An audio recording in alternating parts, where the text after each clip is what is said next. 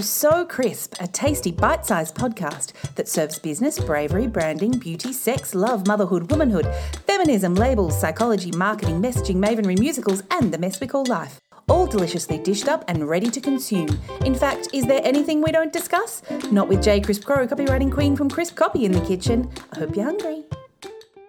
Dance mums, we've got to stick together, because if the cost of endless shoes and lycra shirts and perfectly plain pairs of black dance pants that retail for $500 doesn't send you a little batty, the politics might.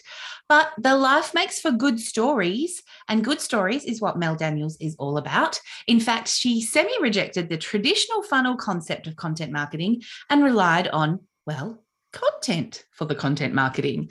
This month, funnels features heavily at So Crisp. Next episode, we have a Kajabi funnel expert walking us through all of the things that we worry about that aren't even remotely important when it comes to funnels. And today we've got Mel teaching us what to do if the funnels don't tickle our fancy and we want to scrap them all together. Welcome, Mel. Thank you, Jay. Thank you so much for having me. I'm very excited to have you because I didn't go anywhere near a funnel with a giant stick for probably about 5 years. Like, I was really scared of them. Just the whole overall concept just made me feel so completely overwhelmed, and like it was almost like a separate job to set them up in a way that felt even remotely like something that I wanted to do. But we're going to get to that. First, I have to ask you the most important question of the podcast, besides telling me your best dance mom stories. What is with the sultana and peanut butter sandwiches? Yes, I know, crazy, isn't it? So my mum used to make me sultana and peanut butter sandwiches for school lunches, and I just absolutely grew to love them. And strangely enough, I still have a bit of a thing for peanut butter and dried fruit. My latest thing is, and you've got to try this, Jay, I swear, is a date with peanut butter on it. It just tastes like a little mini Snickers. Right. Good. Yeah. Okay. Like, a different is good. That's a good segue. When did you decide, during the whole process of setting up your business and starting and deciding what you wanted to do as an entrepreneur and all that kind of thing, when did you decide that you thought funnels sucked? Yeah, I guess it probably wasn't until about 3 years into my business journey, Jay. And the reason being is, when I first started my business, I started as a virtual assistant. So I was predominantly focusing on content-based type activities for my clients, but a whole range of other things as well. But what I began to see was that a lot of women, and myself included, really resisted the thought of a sales funnel. And that being because it just seems so complicated, right? It just seems like we have to do all of these things and all the tech that goes with it. And just the perception that you have to get as many people into your world as possible by any means possible kind of just didn't really sit right with me. And I think that a lot of other women felt the same as well. Yeah. Do you think that it is something that predominantly women kind of worry about, or it rubs up against us not very well because of how we kind of move through the entrepreneurial world? That's a really good question. I would say probably yes. I would say that just the general makeup of women in general, we are far more connected to relationships and to humans. Yeah, right. And we really value relationships with other people. So the traditional sales funnel is more about transactions and numbers, whereas just changing that perception to making it more focused on the connections and relationships that you make with people through a client journey can really help you understand that the concept of a sales funnel is great, getting people into your world and warming them up and nurturing them. But if we look at them as human beings rather than just the transactions and numbers, then it kind of really lifts that weight off our shoulders. Okay. Can you talk us through the client journey concept? Because some women who are listening to this will be like, the what now? So can you talk us through what that should look like for the ideal client that's coming into finding out about you? Yeah. Okay, cool. So the way that I look at the client journey is like a 5-phase process, or 5-phase journey. So we start at the beginning with a connection. And here we're really trying to let our ideal client know more about us as well as make that connection with them. And then we move on to the subscribe phase, where we're trying to get our ideal client off social media platforms or off the other platforms that they're playing on and into our email marketing world. And we saw the importance of this just recently with the fact that, Facebook and Instagram went offline for quite some time. I think that's always helpful for me. I always know. I didn't actually know because I had gone to bed early. But when I woke up in the morning and I checked my emails and I had all these pings for people who had bought my email templates, I was like, oh, what happened? And then I went, oh, it was Facebook. Exactly. Thank you, Facebook. Yeah. Yeah, so I think that really highlighted for a lot of people the importance of moving people off social media and into your email marketing world. Mm-hmm. Most definitely. So that's the second phase, the subscribe phase, to get them into your email marketing world. And then we move on to nurture. So this is, really where we're trying to wow them with extra value and offers and solutions and show them what an amazing person we are and what transformations we can provide and the outcome that your ideal client can actually receive working with you. Mm-hmm. And then the next phase is conversion. So obviously we want them to become a paying client at some stage. Mm-hmm. So they're really trying to make, the decision to buy from you on this stage. And your job is really to help them make a confident and informed decision to purchase from you. Mm-hmm. And then the last stage is the onboard stage. And this is something that I think, Jay, that a lot of people miss. There is such an amazing opportunity in the onboard stage to really take that relationship to the next level and help them become a raving fan. So not just a client, but someone who will go out into the world and tell everyone wonderful things about you. Yeah. I think you're so right. Thank you so much. When I asked you that question, I did not really expect that you were going to give us a free mini lesson, which I feel like you just did. If you want to have a look at Mel's course, I'm pretty sure we just got a bit of a sneaky peek about what it's like to learn from her. But can I talk about the negative things? So this is one of the things that I think that one of the reasons I think that people are put off funnels is because of the sheer amount of content that you have to create to have a smooth functioning converting one. Sure. So if you focus on content creation, are you not just simply adding more content creation to your to-do list? Like, you talk about content hustle and aiming for flow, but how does that practically work when you are kind of redefining and relying more on the content that you're creating rather than focusing on the funnel aspect? Yeah, I think that the reason is it becomes more purposeful. Right. So once we understand that there is a client journey, that we're interacting with a human, that, every piece of content that we create has an impact, whether positive or negative, on a human being out there.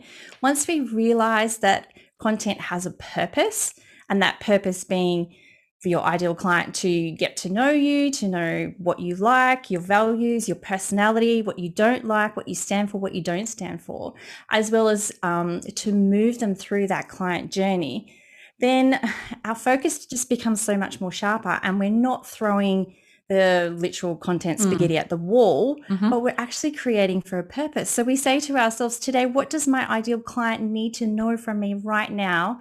If they are in the connect stage, what do they need to know from me right now?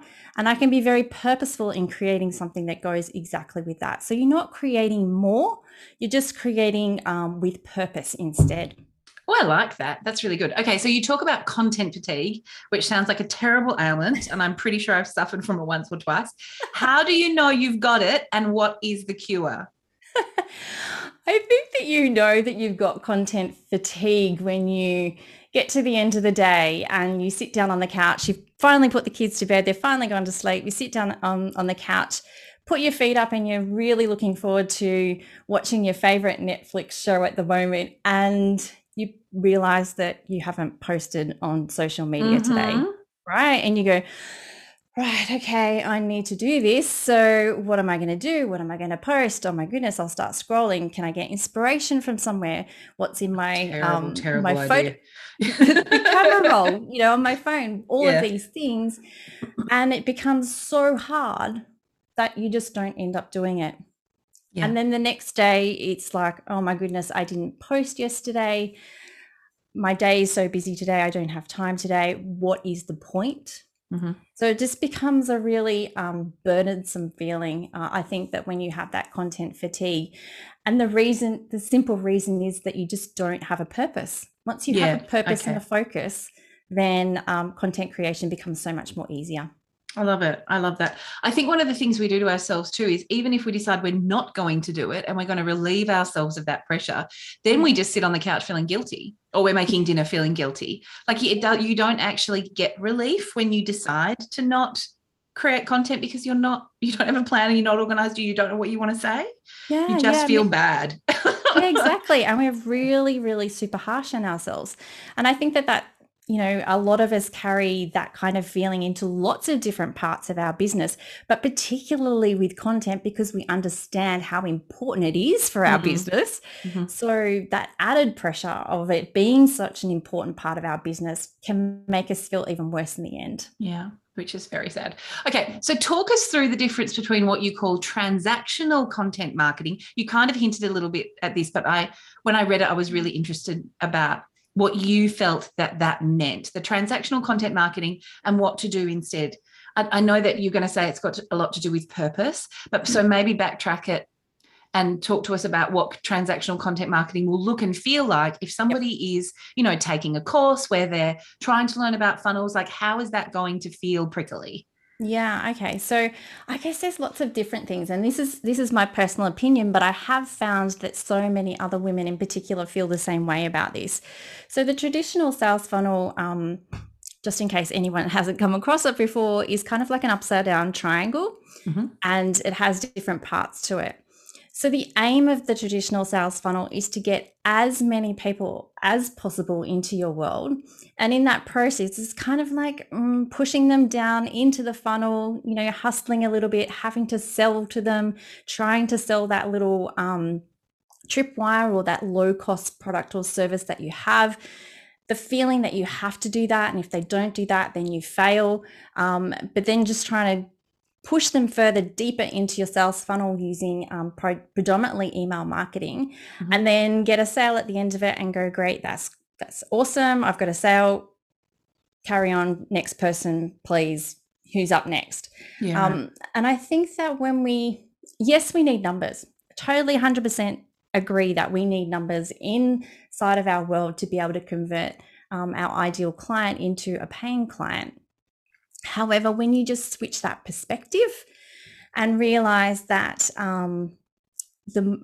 if you're just taking a more relationship connected based approach, and that you are the guide for your ideal client, okay? You're walking beside them. You're not trying to push them. You're actually walking beside them and guiding them through that journey with you, and just giving them those little bits of things, those pieces of content that they need at that particular point in time. So knowing what they are thinking, feeling, and doing at each of the stages of the client journey will really help you create content that's meaningful and has purpose and that feels right for you as well. Love it. Okay, now down to the best bits. Tell me about your best dance mum experiences. And have you ever written about them? Have you ever done any writing about the dance mum thing? I haven't ever written about the dance mum thing, funnily enough. Maybe I should. But I think that dance mums in general have a pretty bad name, which is sometimes for good reason, Mel. Sometimes. I've got to say, sometimes, and really, 2.5%, I think, of dance mums since I've entered back into the world have carried that torch for the rest of us, because the rest of the folk, the rest of the women, and the dads that are there, and all the other parents and grandparents and everybody that supports these kids, they're all just delicious and delightful. And Absolutely. There's something about ballroom dancing where there's no one. I've never been a part of any other sport where there's no one manual. There's no guide. There's no one website that you can go to. It's like that computer, I'm showing my age now, called Mist, that you used to get dumped into a digital world and you had no actual goal and no idea how to get there. And you just had to find the right people and ask the right questions. That's what ballroom dancing feels like. Yeah. I would have to agree. It's about finding your people. And it's kind of like life and business in general, really, isn't it? If you connect with those people who are very similar in terms of your values and personalities and likes. Obviously, we've got something in common because our children love dancing. Yeah. But it's those other bits and pieces that I think that help you get through something new. Yeah. So who dances in your little family? Yeah, so it's my daughter that's a dancer in our family. She is into musical theatre. So yes, and in addition to that, she does tap and contemporary, and she sings and she acts. So yeah, she's a bit of everything. Does all the things like a mum. I love it. All the things. Okay, so cool. Do you, before we wrap up today, I do want to know, do you have a favourite word? I ask also Crisp folk this. Are you still thinking? Oh my goodness. Yeah, Jay. Like mine is serendipity. I love the word serendipity because it has the like little trip at the end that is just so delicious when it rolls off your tongue. Do you know that the word crisp, to say the word crisp, takes all of the muscles in your mouth and your tongue hits just about every single position that it needs to make sound, all in one word? I've never heard that before. So cool. Thanks, Dad. Okay. Do you think you have one? I know this is a bit random, but I'm going to say marshmallow. Marshmallow is a good word. That has that, do you know what onomatopoeia is? It's when the word actually sounds like it would sound, like Buzzy Bee. Marshmallow kind of sounds like marshmallow. You know what I mean? Like it's squishy in your mouth. I like it. No, that is approved. That is so Crisp approved. Well done. Round of applause. All right. So Mel's going to take us away because she's super brave, even though she didn't have a word yet until I put her under tremendous pressure. Mel, take us away with May Your Day Be So Crisp. May your day be so crisp as the first tap of a tap shoe. Oh, I love it. That's my favourite one so far. Thank you so much for coming and talking about this with me. This has been really kind of lovely and light, and I think will really help people who are like, oh, I don't want to do that thing, have another option to kind of tackle it in a different way. So I really, really appreciate it. Thank you so very much, Mel. Thank you for having me, Jay. This has been So Crisp, and my guest has been Mel Daniels. Mel helps women with service-based businesses with content fatigue so they can grow a profitable and sustainable business.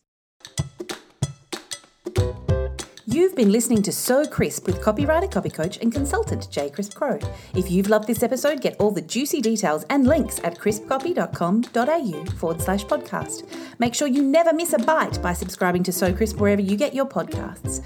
Want to help us spread the deliciousness? Rate and review this show and share with your mates. Remember, if there's a copy question you want nibbled at, email me straight away right now.